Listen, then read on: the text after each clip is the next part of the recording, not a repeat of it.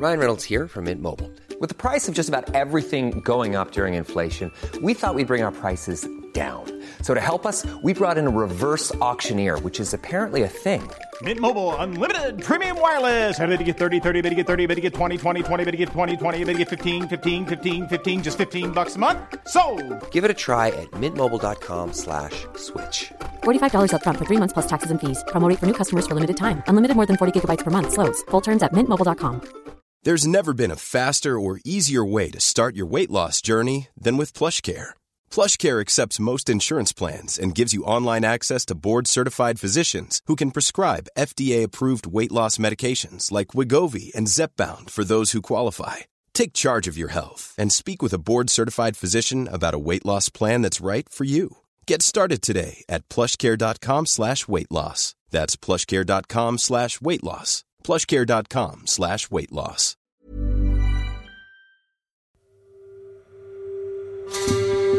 For fans of Anne Boleyn, the 19th of May is almost sacred. It's the day that Anne Boleyn was executed on what are generally considered to be trumped-up charges of adultery, incest, and conspiring the death of her husband, King Henry VIII. For not just the Tudors' annual homage, this year we're debunking all the myths that have circulated about Anne Boleyn since that day in 1536. To indulge in a spot of myth-busting, I'm joined by Natalie Grueniger.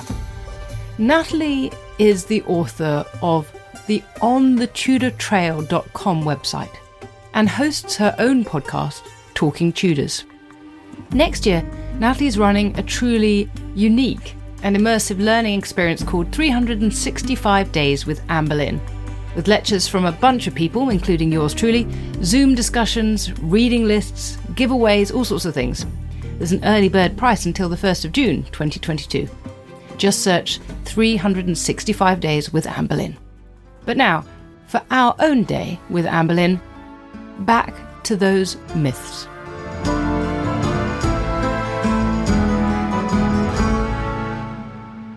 Natalie, it is a joy to welcome you back to Not Just the Tudors. We're going to have a lot of fun today as well.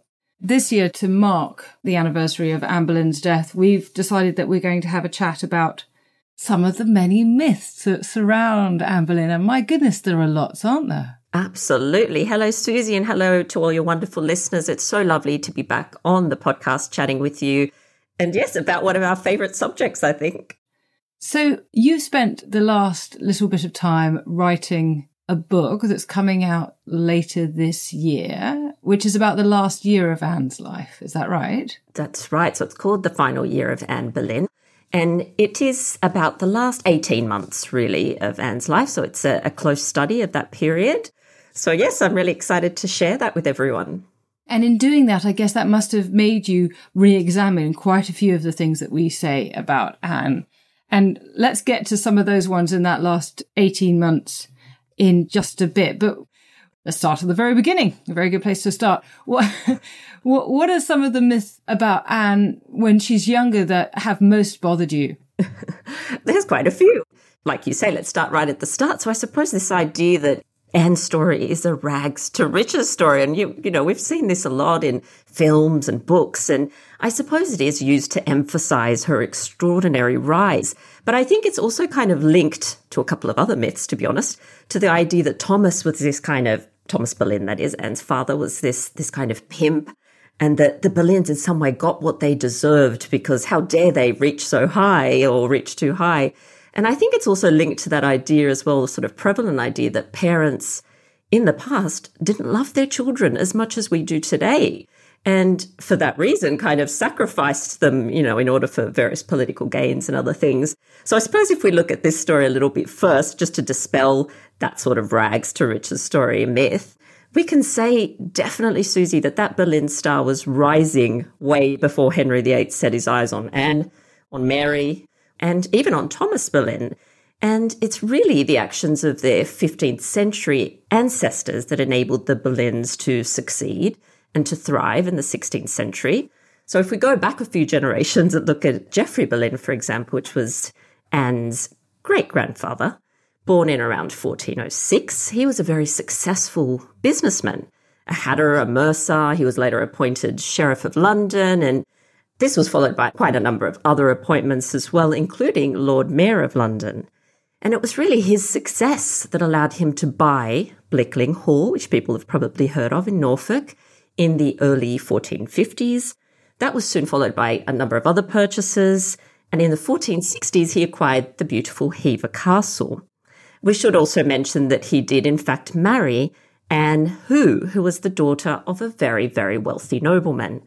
And this is a theme that we see repeated in successive generations. The Boleyns, they solidified and they amplified their power and their wealth through advantageous marriages and through the creation of a very impressive property portfolio. So Geoffrey's rise in success then, of course, ensured that his son, Sir William Boleyn, and his heir was also well respected. And William goes on to marry Lady Margaret Butler. She's the daughter and co-heiress of Thomas Butler, the 7th Earl of Ormond, whose ancestral seat was Kilkenny Castle in Ireland. William diverts a little bit, and instead of going into sort of business, he goes into court service, and he serves both Richard III and Henry VII as well. And his eldest son is Thomas, so Anne's father, and he also follows in his father's footsteps at court. He serves Henry VII and then his son Henry VIII. And he too made an incredibly good marriage. He, in fact, secured the hand of Elizabeth Howard, the eldest daughter of Thomas Howard, Earl of Surrey, who goes on to become the second Duke of Norfolk. So really, the Boleyns owed their wealth and status to the ingenuity and the political savviness of Sir Geoffrey Boleyn, the advantageous marriages that were made, of course, and to what Simon Thurley has called the careful husbandry of property. I think it's also good to note that it was the Boleyn women, the wives, who brought these great estates and wealth and very important connections. Absolutely. So that clearly shows that this is a trajectory and that there's no sudden achievement in Anne's generation or even in the generation before her, that of her father.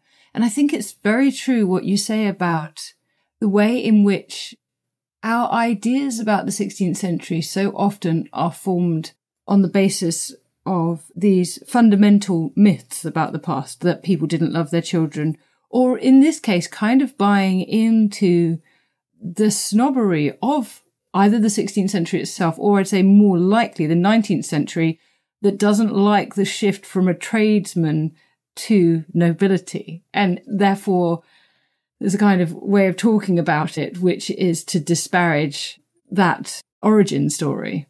Do you think that's the case? Yeah, absolutely. And that's what I find quite shocking when you hear people say, oh, they deserved it. They shouldn't have reached so high. They should have stayed within their own sort of status. And it's quite shocking. But as you say, it didn't happen overnight. This was a gradual rise for the family, but it was definitely rising way before, Henry sees any of the daughters. So that sort of myth that Thomas pimped out his daughters, I think is totally incorrect as well. And do you think that gets connected with how we think about Anne's character as being ambitious, and that being a very much a negative word when it's applied to her? Yes, when it's applied to most women, really, because for men to be ambitious is perfectly fine. But when it's said about women, then it's sort of a dirty word or something that they shouldn't be. I totally agree with you. And it's probably linked to another myth that I know you and I like or have talked about, which is that idea that Anne grew up in this really promiscuous court in France. We've seen it on TV shows, we've read it in books, but it's just not correct. You're absolutely right. So I've seen it repeated a lot because in France there is a position of maîtresse en titre, so mistress on title, and this gives a sense that Francois has taken on lots and lots of lovers. And in fact, actually, the maîtresse en titre position tends towards the opposite because it means you have this fixed woman who has this position, which is, in some ways equivalent to that of the queen. But because of that, there has been this kind of way of talking about the French court to suggest that it is completely promiscuous, licentious, lascivious, and that in spending time at the French court, Anne picks up that quality. And you see this represented particularly in this sort of nod and wink about the special skills that we're supposed to think Anne has brought back from France. You've come across that one, haven't you? Absolutely. And I've always wondered what it might be that she's learnt to do that's so exceptional. Because it's never referred to, so that you always have to think of it as this slightly tantalising sexual activity that Anne Boleyn uniquely in all of history developed that no one else has figured out since. But I guess it just means oral sex. I think that's what they're talking about. I think you're right, yes. So again, it's about how we characterise Anne and also what people have thought about the French over the centuries, I suppose, the relationship between the English and the French and that general xenophobia. Yeah, and possibly a slight confusion about how the court functions because Anne was not in service to Francis. She was in service to Claude, his wife, known for her piety, for her intelligence, for her morality. She was greatly loved, actually, by the people. And in the time that Anne was there, Claude was pregnant a lot of the time. In fact, she had 7 pregnancies over a period of 9.5 years. And she preferred to spend time at her estates in the Loire Valley, so at Blois and Amboise. And Anne, of course, would have been expected to conduct herself modestly and decorously and guard her chastity like a treasure. This is essential. And I know we've spoken before, Susie, about reputation and how important it was for women at this time. So I think when you picture, all the dancing and all the flirting, most days would have been completely different. They would have been spent doing activities that were well regarded for women at this point. So, we can imagine Anne and Claude's other ladies sewing, embroidering, spending a lot of time worshipping. So private prayer, public prayer, reading devotional texts, reading scriptures, discussing scriptures, going to church or the chapel, perhaps singing psalms or something like that, charitable works that they would have done together, maybe taking a walk in the garden and practicing or playing an instrument or just chatting among the ladies. So possibly some games as well. Anne was known for knowing and being very good at all the fashionable games of the time, so cards, dice, all that sort of thing. But it's very different to what's often portrayed in films and books. I think that Anne may well have been present at a few of the processions and triumphal entries that happened whilst she was there in France, which Claude had, Claude's coronation, for example. Absolutely. So she's certainly seeing that kind of high end of society, and we know that she's coming in contact there, and indeed before that, with a Renaissance court. But that's not to say that she's coming in contact with a court that is going to make her somehow more immodest and promiscuous than she would have been if she'd been at the English court at the time. Yeah, that's absolutely right. What about the line that comes out that at this point Anne's mother had died and she had a stepmother? Now, this one's really confusing, and I think the short answer is no evidence for this again. But yes, this idea that Anne's mother died in 1512, so just before Anne leaves to go to the court of the Archduchess Margaret of Austria, there's this story or legend or myth that says that her mum died. And we see this in novels. I think this is where it's come from. This is, as far as I could find, Jean Plady's Lady in the Tower. This is then repeated by Agnes Strickland in her 19th century sort of biographies of, lives of the Queens of England. And later actually repeated in biographies from the 1970s. So Hester Chapman's biography. I don't know what the source is that they've given for this, but we know from the records that Elizabeth Boleyn was well and truly alive until the 3rd of April, 1538, where she does die. And we know that she's buried in the family chapel or mausoleum in Lambeth. So not 1512, Anne's mother is still there. Isn't that interesting how fictional depictions of Anne Boleyn have created or informed the factual, in inverted commas, the factual record of her life? There seems to be this great interplay between the two.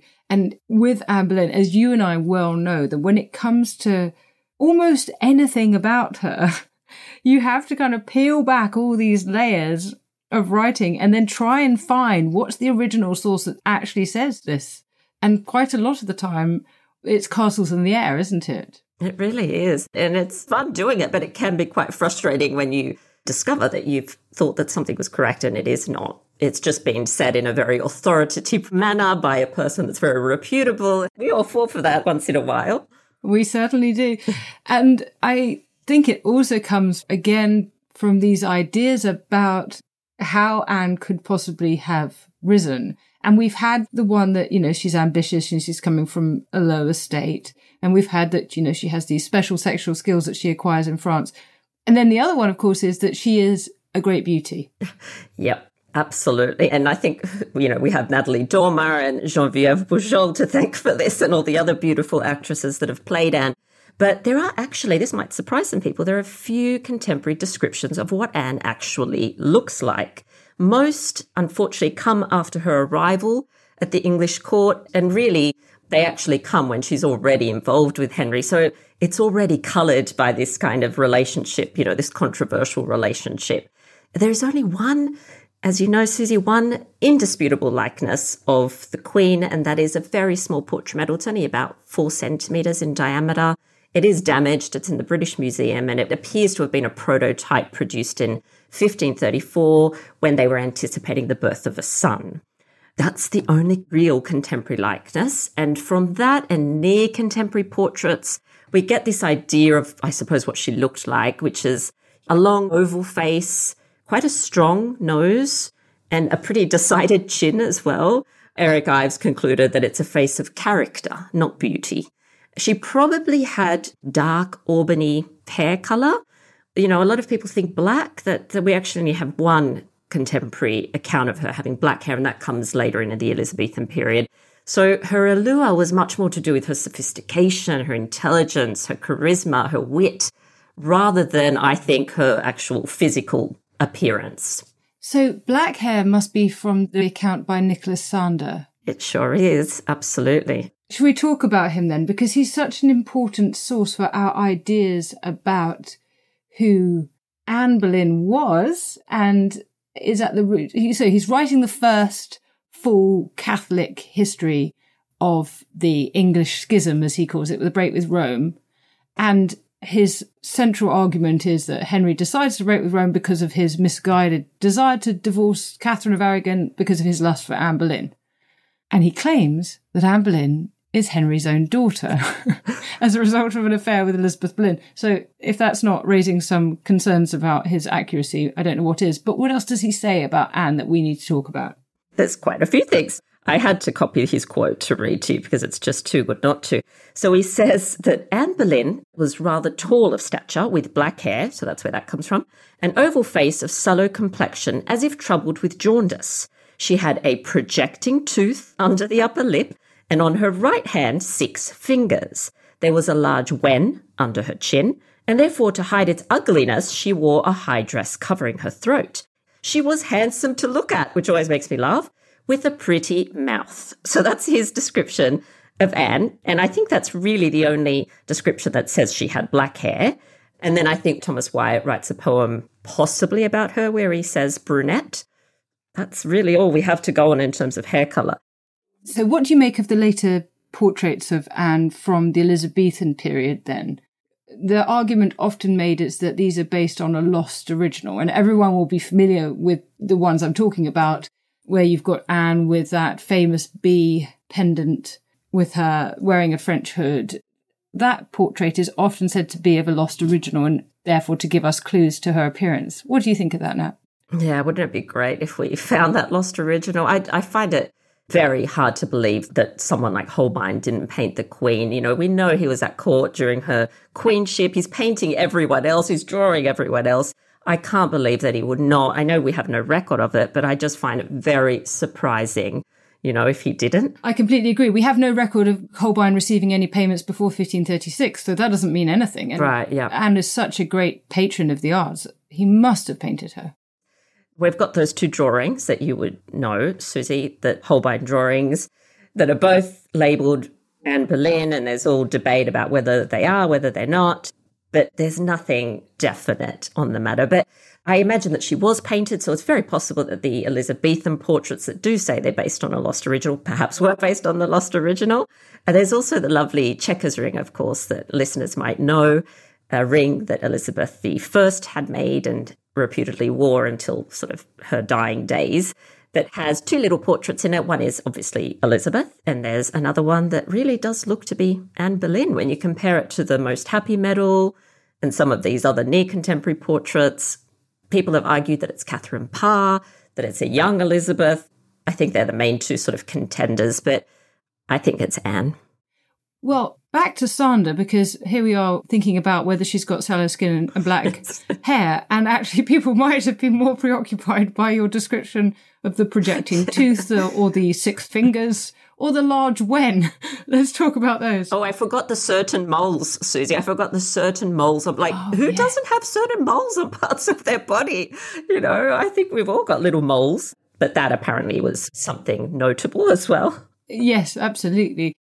Now, I believe that Sandra saying this, Sandra, a Catholic who is trying to have Elizabeth pulled from her throne and to restore the Roman Catholic rule of England, who therefore has a slightly vested interest in in disparaging Elizabeth's mother.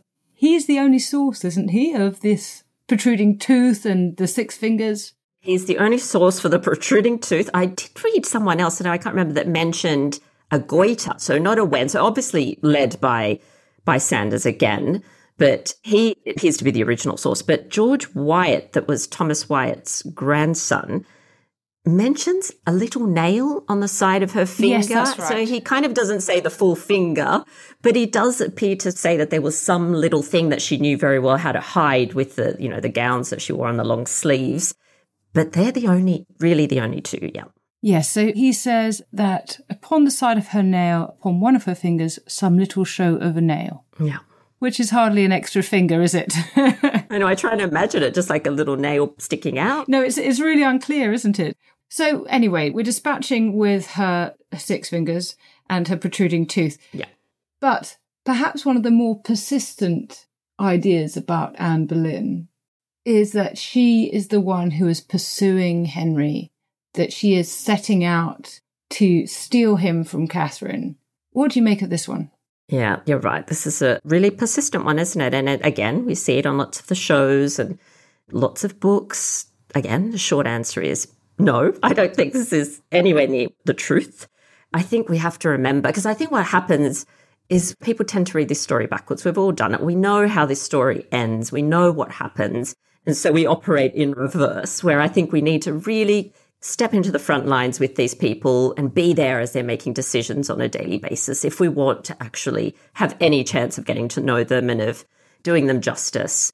So I think we need to remember that from a young age, 12 at least, we've got evidence from a letter that Anne wrote, she is dreaming of serving Catherine. She wants to serve her loyally, diligently. She wants to be a really great, perhaps lady-in-waiting to her one day. She wants to please her parents and she wants to please the Queen. She admires her. Perhaps she even loved her. You know, there's all these years that we kind of just skip over and we go to the juicy bits later. But Anne's at court from probably end of 1521, start of 1522. We know that she was in service to Catherine. Perhaps it was on and off, but she was definitely in service to Catherine at some point. They would have spent time together. They would have eaten together. They would have worshipped together. They would have played games together. There was obviously a relationship there. We hear nothing until Henry's interest in Anne, which means that things were probably going really well. Anne was doing everything she was supposed to be doing. And this goes on for, let's say, 4 to 5 years. So I think when Henry does declare his intentions, it's a difficult decision for Anne. I think it must have caused her a great deal of distress. She's a pious woman. She's spent time serving the Queen. I don't think it's something that she just overnight decided, I'm going to go off with Henry, I'm going to steal him. That, I think, is ridiculous. I don't think it's true. And I think we can see there are 17 love letters that Henry wrote Anne, some in English, some in French. They're in the Vatican. And one of them that's thought to be one of the sort of first letters, Henry says that he's basically wanting an answer from her. He's wanting to clarify what their relationship is, what it's about. And he says, having been for more than a year now struck by the dart of love. To me, this sounds like he has been pursuing her, you know, for at least a year, and that perhaps Anne hasn't known how to react.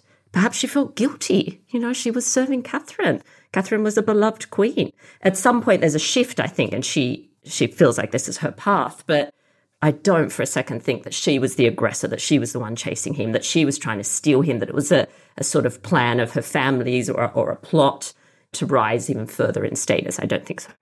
I mean, I think that's absolutely right. The evidence doesn't suggest it.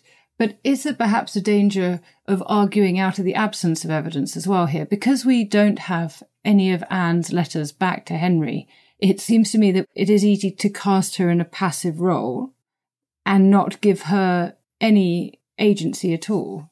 I do know what you're saying. And I don't think she was passive completely, but it wasn't an easy decision, is I suppose what I'm trying to say. So, I think there was a point where she decided that this is her path. This is what God has chosen for her, that she can do really good by Henry's side, that they can change the world, that they can create a much better England. And, their lives will improve by having the two of them together. So I do believe she felt that very strongly.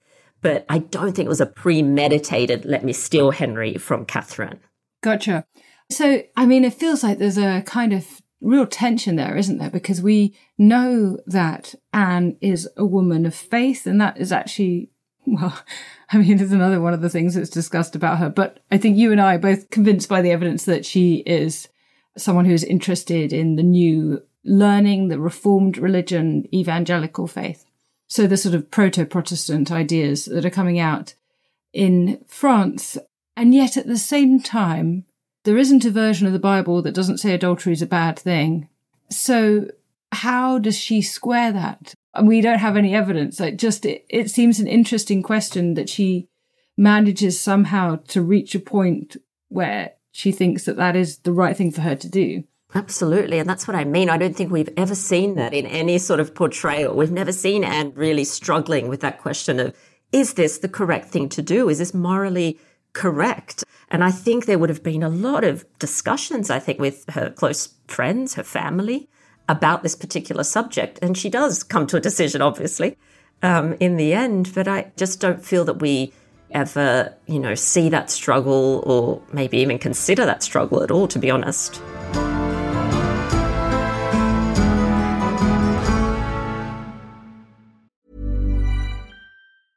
Do you remember what it's like being in your 20s?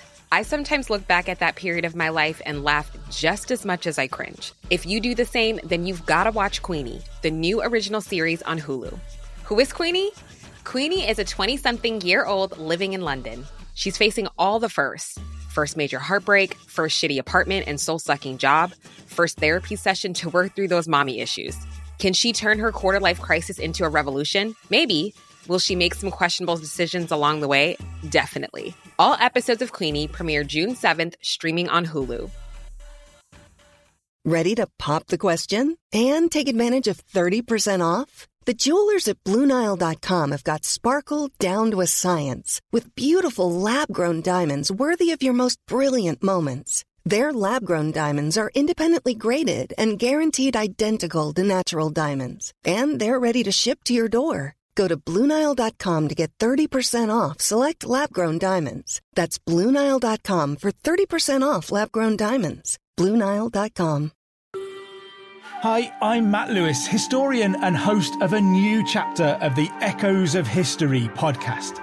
If you're an Assassin's Creed fan, and like me, want to be prepared for the launch of Assassin's Creed Shadows later this year, join us on Echoes of History as we head to feudal Japan to explore the real-life history that inspired the latest game from this legendary franchise.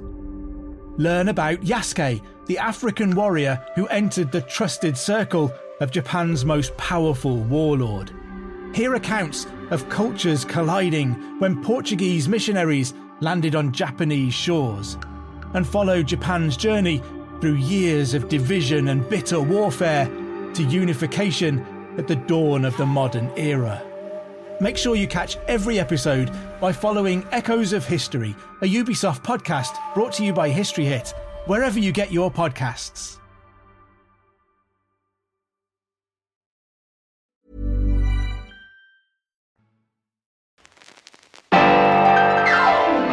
Did you know that beans were once considered to be an aphrodisiac?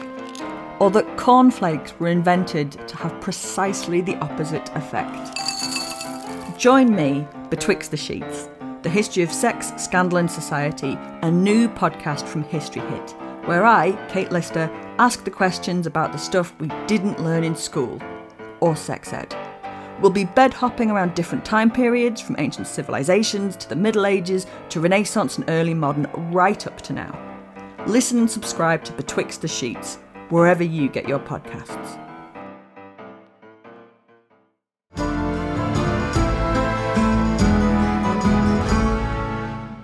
Let's talk about some more myths. There's several that surround Anne's relationship with her brother. So we know they're close. And in the end, this gets transcribed into incest. Yeah. There's that. And there's also one about the nature of Anne and George's relationship with George's wife, Jane. Can you talk to me a bit about those myths and what you make of them?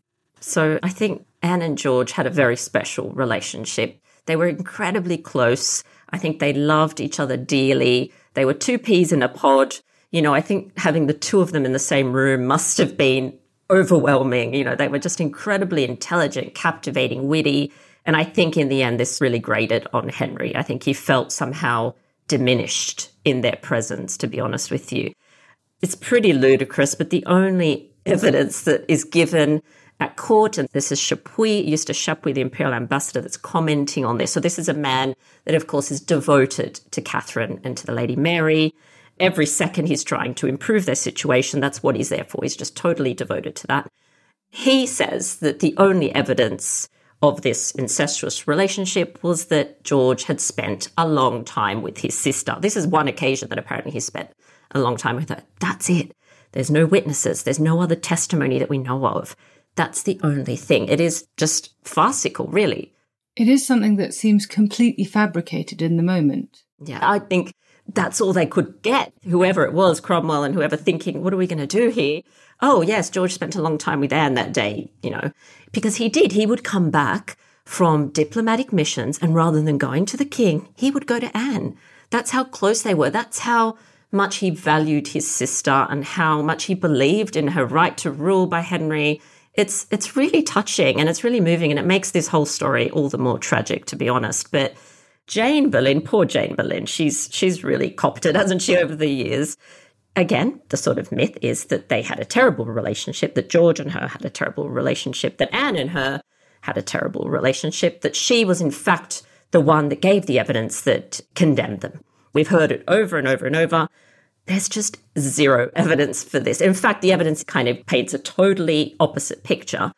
What we do know is that in October 1534, Anne becomes a little jealous of another woman that's at court. Henry's paying attention to her, and she enlists Jane, her sister-in-law, to help her get rid of her. So they create some sort of situation where Anne is hoping that this woman is going to be ejected from court. It goes badly wrong, and in fact, Jane is sent away. We do not hear anything else in the records, as far as I'm aware, of Jane Boleyn until late 1535. She reemerges, and it's actually another myth, by the way. She reemerges that possibly she's participated in this protest against Anne, which I don't think is correct either. And then she's back in 1536, where she sends George a letter while he's in the Tower. This idea that her and Anne had this, fractious relationship, I don't know where it's come from. That's definitely not what the evidence says to us.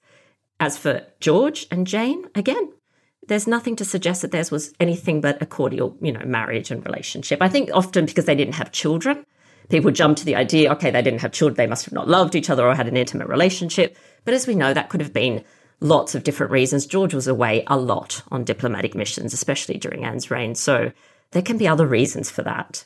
Yeah, and we have no idea whether Jane had a series of miscarriages. Exactly. Or anything else.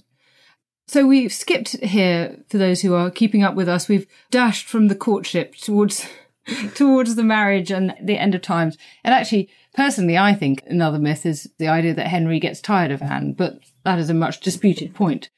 One thing that absolutely has to be thrown out of court at this point is the persistent idea that Anne was a witch. Who do we have to thank for this? I think you're going to recognise a couple of names that are coming up. But of course, there's also things like Harry Potter, if anyone's watched Harry Potter. She's one of the portraits on the wall, isn't she? She's one of the portraits on the wall. So people are like, oh yeah, Anne Boleyn the witch. But let's go back a little bit. So 29th of January, 1536, quite a crucial date, actually. Again, Eustace Chapuis reports on that very day, that morning, that he's heard Henry has confessed some things. Henry's stressed, something's happened. Chapuis doesn't know what it is at this point. I think Chapuis gets it third hand, if I'm correct. Yeah, that's right. But apparently Henry, in great secrecy, has confessed that he had been seduced and forced into this second marriage by means of sortilege and charms, and that owing to that, he held it as null. So this word sortilege, there's so much confusion around exactly what Henry was talking about, if Henry ever said it, because let's remember this is translated as well, and it's gone through about 3 different people, 2 different languages. So was the king implying that his wife was a witch? If he was, then it would appear to lend credence to another myth that perhaps we'll come to, which is that Anne gave birth to a baby that had malformations. Because, of course, at the time, birth defects were associated with witchcraft and sorcery, as well as kind of moral and theological and maybe sexual sins as well. But let's just go back to the witch thing. So Anne was not accused of witchcraft with any at her trial. This is not on the indictment.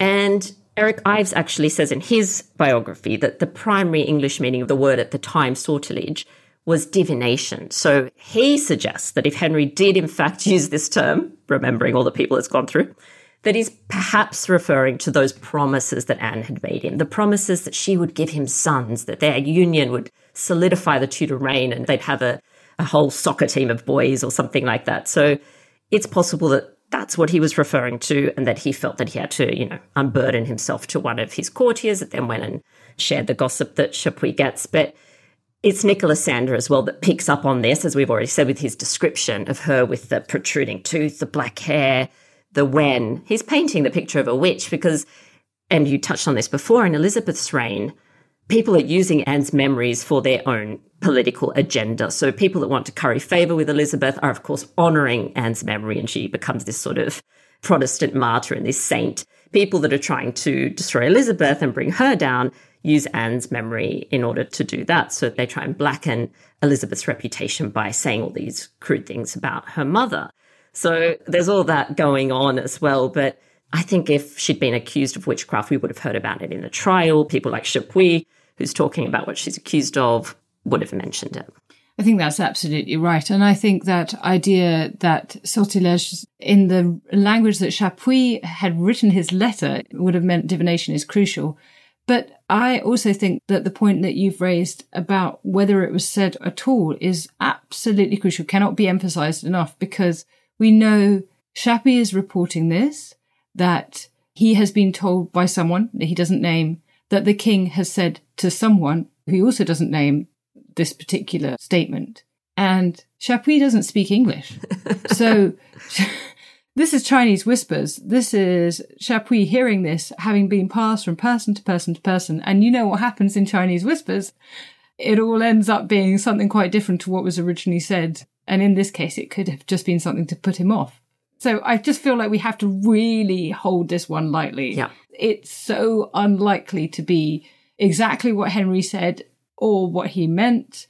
And Chapuis just sort of wants it to be true as well. And that's so important. Yeah, absolutely. That's a really good point to make with a lot of the things that Chapuis says. And thank God for Chapuis, because really, without him, we'd be in some serious trouble and we would not know very much whatsoever. But I think corroborating his information or his claims is an important thing for us to try to do whenever possible. So if we're getting to 1536, let's start to think about some of the many myths that exist in this last year of Anne Boleyn's life. What are some of those that you particularly have noted? Susie, how long do you have? I hope you've got your whole day free. Let's start with, after Catherine's died, 7th of January, news comes to court that Catherine has died, and we start hearing reports about how the court has reacted to this information. So Edward Hall, the chronicler, he says that following the Princess Dowager's death at Kimbolton, she was buried at Peterborough, and he says Queen Anne wore yellow for the mourning. Eustace Chapuis, talking about the exact same event, says the king was clad all over in yellow from top to toe, except the white feather he had in his bonnet. And he goes on to describe how Henry paraded Elizabeth around, showing her to everyone, and then goes dancing with Anne's ladies. And he was just in a very jubilant mood, apparently, Henry, that day. And Anne as well apparently rewarded the servant that brought the news very handsomely and was herself apparently quite pleased. And I think, of course, this is because for the first time in her entire reign, there's only one queen in England.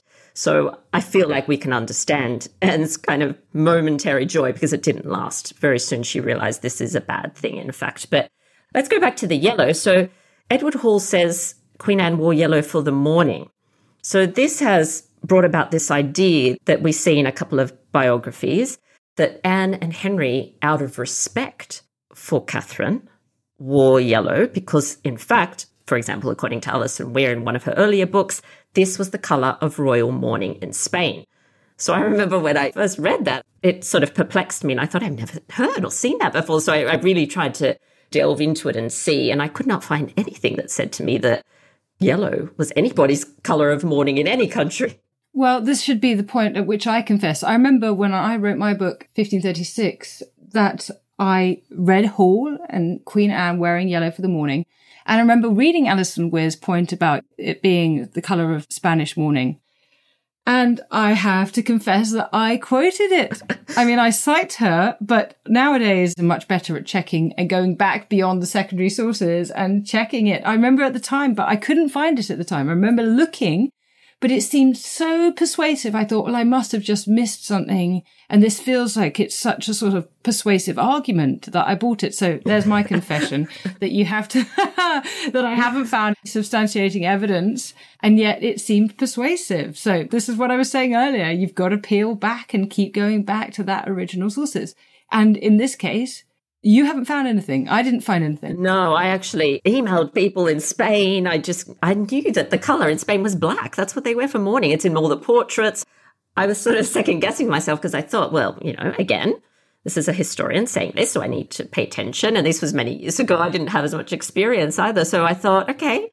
But no, I didn't find anything. I ended up reaching out to Alison Weir. She very kindly responded at that point and said that she had in fact made an error herself. She had thought that she'd read something to do with this, but unfortunately she feels that she was incorrect and she corrected it. I think in the Lady in the Tower one, maybe the one about Anne's fall, I think she corrects it in that one. So no yellow for the mourning, sorry.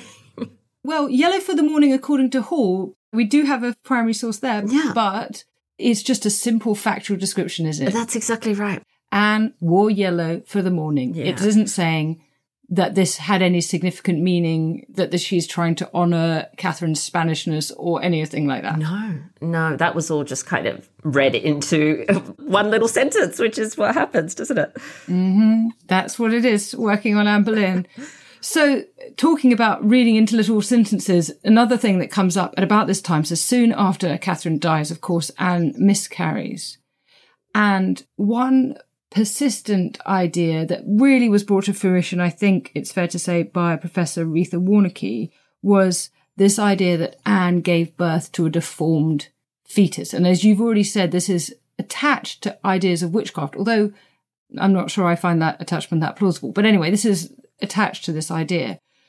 Let's talk about this idea and whether there's anything in it. Where does it come from, Nat? Yeah, this is such a persistent one. And again, we've seen it portrayed in different films and books and things like that. We have the wonderful Nicholas Sander, or the not so wonderful Nicholas Sander, to thank again. He is doing his best to smear Anne's name in order to blacken Elizabeth's, and he's making all these outrageous claims. Like now we've got on top of the tooth, the wen, all that sort of thing. Now that she's given birth to some sort of monster baby is basically what he said. Actually, he calls it a shapeless mass of flesh. That's right. That's the one. They're his words, And this has given rise to that story of this sort of deformed fetus story. I really can't stress this enough, that there is absolutely no contemporary evidence to support Sanders' theory. And let's just remind everyone that Sanders at the time is around 6 years old, just in case you were wondering. So, this is not something he's an eyewitness to or anything like that. He's obviously relying on things that he's heard or something like that.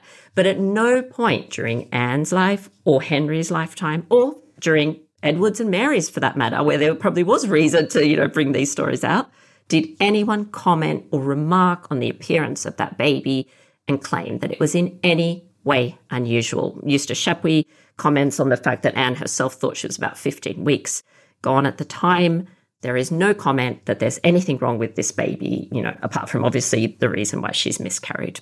Yeah, and if this child is 15, 17, 3.5 months pregnant, Chapuis says, this is a miscarriage, and it's a miscarriage of a fetus that is not yet formed completely.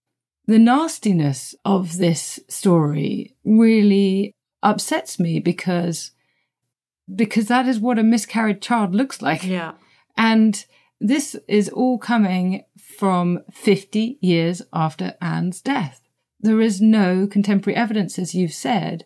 And I find it irresponsible that this story can still be touted around as any evidence of reality. Absolutely. And just the disregard of the trauma that Anne has endured and the trauma that any woman endures in these circumstances is just, it kind of makes you a little cranky, to be honest. Well, let's move to some slightly less traumatic stories that have been passed around by Anne. But we are moving, of course, towards the massive traumatic event, which is her death. But there are these interesting locational errors that appear in the story of Anne's final days when she arrives at the Tower. Tell me about these and what you make of them. So the one that most people, I imagine, have probably heard is that following her arrest, she is taken to the Tower, which is correct. She's taken in broad daylight, which Chapuis enjoys commenting on. She only has 4 women with her at that point, and that she's taken through the Traders' Gate. And if you go to the Tower of London today, perhaps you've been on one of the tours, the Beefeater tours, and they've said that she's come in through this gate, the Traitors' Gate. This is, in fact, not correct. So we have Charles Risley's Chronicle of England, where he, in fact, specifies, I'm just looking at the quote here, it says, Anne Boleyn was brought to the Tower of London by my Lord Chancellor, the Duke of Norfolk, Mr. Secretary, which is, of course, Thomas Cromwell, and Sir William Kingston, Constable of the Tower. And when she came to the court gate, entering in, she fell down on her knees before the said lords and beseeched them, God to help her, she was not guilty, and so on. The court gate, he says. So they arrive at this particular gate, which is also referred to as Tower Gate in Stowe's Chronicle. They arrive at about 5 p.m. Now, if we look at a plan of the Tower today and we compare it to a contemporary plan of the Tower, we can see that this court gate was, in fact, the Bywood Tower. So she's arrived on the barge, she's climbed up the stairs there, she's gone over the little drawbridge and into the Bywood Tower entrance and then into the sort of outer ward of the court. So not through Traitors' Gate. Yes, we have to wait till Catherine Howard before we have someone going in through Traitors' Gate and St Thomas's Tower. I didn't know that. Well, we'd have to check with Gareth Russell, but that's what I think, as I remember it. Because I know Elizabeth uses this gate as well. When she's brought in, she uses the court gate. So it's possible. I haven't looked into that one. I'm pretty sure that's the case. But there is another story about Anne, which is about where she's held and what she can see from her position. So again, I think this is something that comes out if you go on one of those tours. Where was Anne held and what do we get told about it that's not correct? I do think this originates in the sort of Victorian period where people were obsessed with Anne Boleyn and, you know, even Queen Victoria, I think, was obsessed with this particular story. And so people want to make an emotional connection. It's just so disappointing when you want to see something and there's nothing left. So the story that was given was that Anne was held in what is still there today. It's called the Queen's House at the Tower of London. And people were taken in, given tours. This is where she was kept. And unfortunately, I'm sorry to disappoint everyone, that's not where she was housed. And was, in fact, housed in the Queen's apartments at the Tower of London, which were kind of on the other side of the White Tower. That's where she stayed prior to her coronation. And it's where she stayed again during those days where she was imprisoned. I think if you've watched The Tudors, you've seen that, oh gosh, it's such a traumatic scene where Anne is looking out the window and she's just in agony. She's watching her brother George be executed. And there's this idea, and this idea comes from Chapuis. He's the only source for this. He says that to aggravate her grief, she was forced to watch. But again, get a plan of the Tower, have a look at where the Queen's apartments were. They're in the southeast corner of the Tower, and Tower Hill, where George was executed, is the northwest area, and it's outside of the Tower complex, up on Tower Hill. She just couldn't have seen it from her apartments. So if she did see it, she would have had to have been moved to, I don't know, somewhere else in the Tower, and there's simply no record of it. The only person we know who did see something was Thomas Wyatt, who was arrested along with the other men who were arrested, but isn't convicted. But he writes in his poem, "The bell tower showed me such a sight that sticks in my head day and night." And the bell tower today doesn't give you a clear view of either Tower Hill or Tower Green, but that's because there were buildings put up in the late 16th century, Elizabethan buildings, that would obscure the view. But he would potentially have been able to see from where he was imprisoned in the bell tower to Tower Green, where Anne was executed. So he probably saw her execution. But Anne, as far as we know, did not see her brother being executed, and certainly couldn't have done from where she was staying. No, unless she was moved. But just thinking of moving the Queen, and all that would have entailed a lot of paperwork and, approvals. I don't know if they would have done it. Around Anne's imprisonment, we also have some stories about those women that were imprisoned with her, who attended on her, at least during her imprisonment, and how she treated them. And some of this stuff is erroneous as well. What is said about this that you particularly want to contest? Yeah, this is quite passionately debated. And I actually watched one year a very passionate debate between Professor Ives and Alison Weir, both on opposite ends of this argument. So it was quite interesting. So there's this idea, and this comes from a couple of quotes that refer to these women as young. So let's just keep that in mind, that they're kind of young women. So as far as the records go, the contemporary records, Kingston's accounts, he was aided by 4 women chosen by Henry. And we know this because Anne actually complains about the women that Henry has chosen. She says that she's upset because Henry has chosen women that she doesn't love rather than the women of her privy chamber. So we know these are not Anne's close buddies. These are other women that have been chosen to spy on her. And what we know, there was Mary Scrope, the wife of William Kingston. There was Margaret Dimmock, who was married to Sir William Coffin, who was Anne's Master of the Horse. There was Elizabeth Boleyn, who's the wife of Sir James Boleyn, which was Anne's paternal uncle. And then there's a Mistress Stoner, who I think I've seen 3 or 4 different names given to this Mistress Stoner. It's possibly the wife of Sir Walter Stoner, but that's not 100% sure. All we know is that it's a Mistress Stoner, and there was a few Stoners around. So Kingston also records 2 other gentlewomen, that's all he says, whose identities just remain unknown. We don't know. So we only know these 4 women.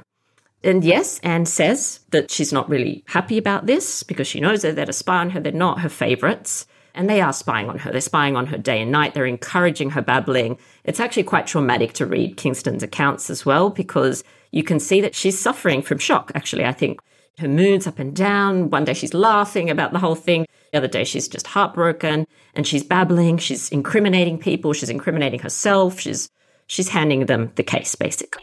But then at the end, we get this testimony that we have quotes to say that these women are grief-stricken. They are absolutely bereft when she's executed. And what I think, Susie, is that it's not the women who changed. I think it's their attitudes towards one another that changed. There's no record of the women changing. I think what happened is that this shared traumatic experience, this 17, 18 days of watching Anne, seeing what she went through, of watching her, request the sacrament in her chamber, of watching her take mass and swearing that she has not, that's like the 16th century equivalent of a lie detector test. Anne has sworn in the days before her death that she has not been unfaithful to Henry. She's sworn in front of William Kingston. She's sworn in front of her women. This quickly gets sent off to Chapuis, who discovers it and comments on what Anne's done. And you can see him already thinking, she's innocent. She's innocent. And I think it's this that has changed, softened their attitudes towards her. And I think Anne's attitude towards them as well. So in the end, they do their service perfectly well. And, they look after her remains and it's all very dignified. They take her to the chapel and they won't let any man touch her or hold her. And they are upset, of course. Seeing someone be executed must be the most awful thing. So there's these women, you wouldn't describe them as young, which is what's caused the issue. There's 1, maybe, or 2 quotes, I'd have to check, that say something about the young ladies were bereft. So some people have said, they, as a kind of mercy, Henry has allowed maybe Lady Lee, Margaret Wyatt, or one of her other favourites to come. But I really don't think that's the case. That's a really interesting analysis, Natalie, of how they have been persuaded of the innocency of her cause and perhaps by her character in the days where they've been serving her. The other story that goes around is that she gave one of her ladies a prayer book on the scaffold. Yeah, and this lady is normally identified as Margaret Wyatt, Lady Lee. So that's the sister of Thomas Wyatt, who, as you said, is himself imprisoned in the Tower at this point. Unfortunately, again, it's a lovely story, makes for good, television scenes and all that, but there's just no contemporary record of this event. We talked about George Wyatt before, how he starts writing his sort of memorial of the family and all that sort of thing in his biographies towards the end of the 16th century. He doesn't mention it. So you would imagine this is one of his relatives, his ancestors. Wouldn't he have told this story about Anne handing this book? So it appears, from what I could find, the earliest sort of mention is in the sort of 1740s, when an antiquarian by the name of George Virtue notes that he'd actually seen this prayer book that Anne's supposed to have given, and it was in the possession of a Mr. Wyatt. And he says that Anne gave it to the family. He doesn't actually even say that it was on the scaffold, to be honest. He just says that Anne gave it to the family. And just as an interesting side note, he also says that the wife of Mr. Wyatt, Mrs. Wyatt, owned an original picture of Anne, but we don't know what that picture was. That could be that lost original we're all looking for. It's somewhere out there. So that's the earliest that I could find of this story. And I guess what's interesting from that as well, it's become attached to different prayer books. So the legend is attached to the one at Hever Castle, but it's also attached to the one at the British Library. Both kind of claim this is the book that Anne gave, whereas, yeah, there doesn't appear to be any contemporary evidence. It's possible, I'm sure she did have books, that she was carrying with her, but we just don't know. Absolutely. And we need to go on the basis of the evidence. We do.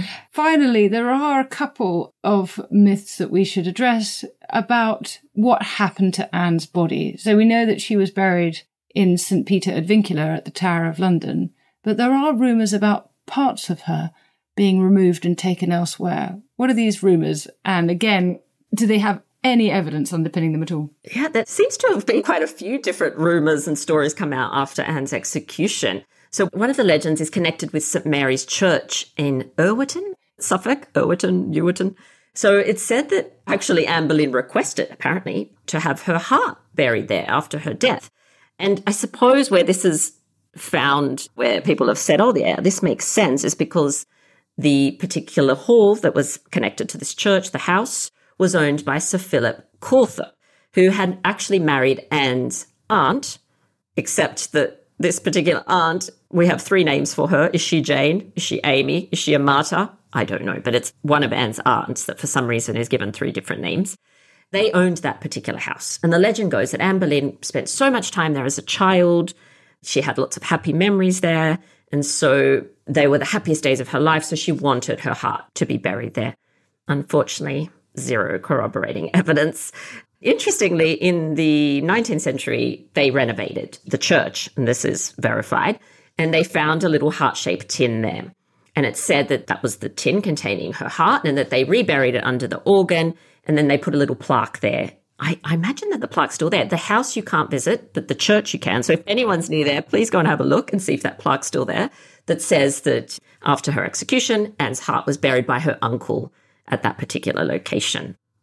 Another one's interesting. It says that her entire body was removed from the tower and taken to Sowell Church in Norfolk. So obviously the Boleyns have their kind of ancestral home at Blickling in Norfolk. So this was popularised in the 19th century, and it claims that after execution, her body was removed and buried beneath a plain black marble tombstone.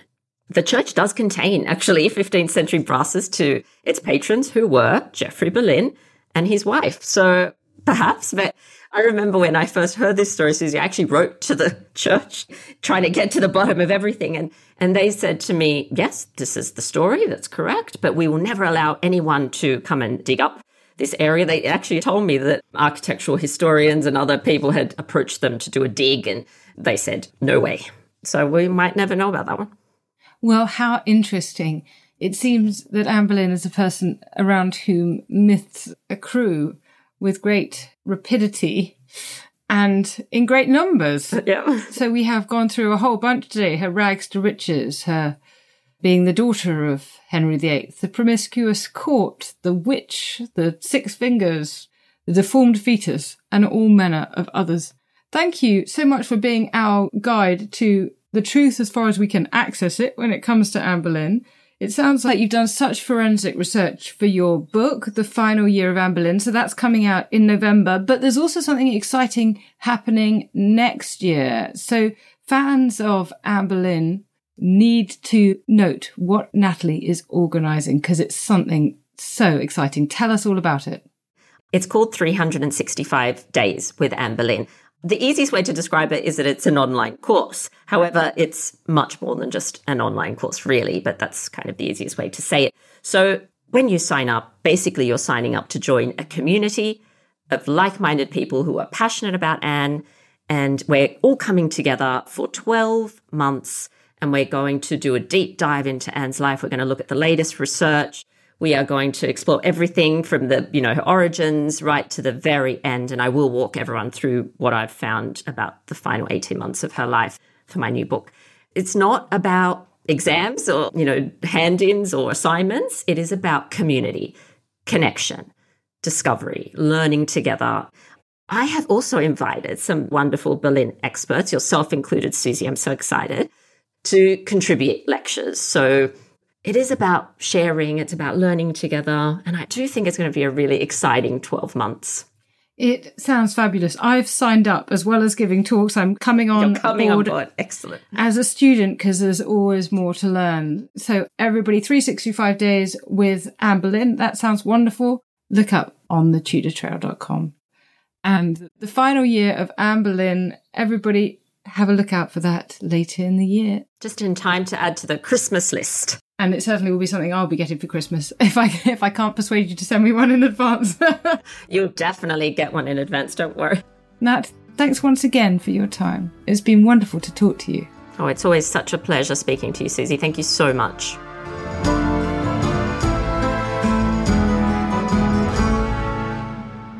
And thank you so much for listening to Not Just the Tudors.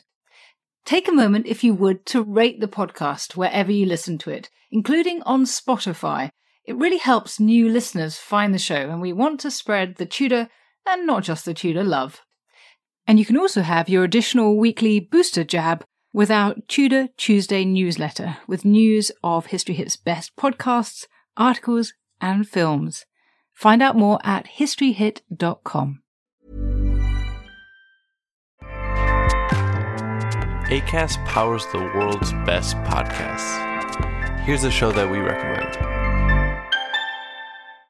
This is Roundabout Season 2, and we're back to share more stories from the road and the memories made along the way. We're talking rest stops. If we're stopping to get gas, you will be timed. You will be for sure. Misguided plans. I grew up in the city, so I have a healthy fear of real extreme darkness. This was like wilderness. A lot of laughs. Y'all weird, but you were different. Like, you were real different, bro. I can't really put my finger on it. And so much more. Just goes to show that unexpected things sometimes are the best when it comes to a road trip. Roundabout Season 2, presented by Nissan, is live now with new episodes rolling out every Thursday. Listen and subscribe wherever you get your podcasts.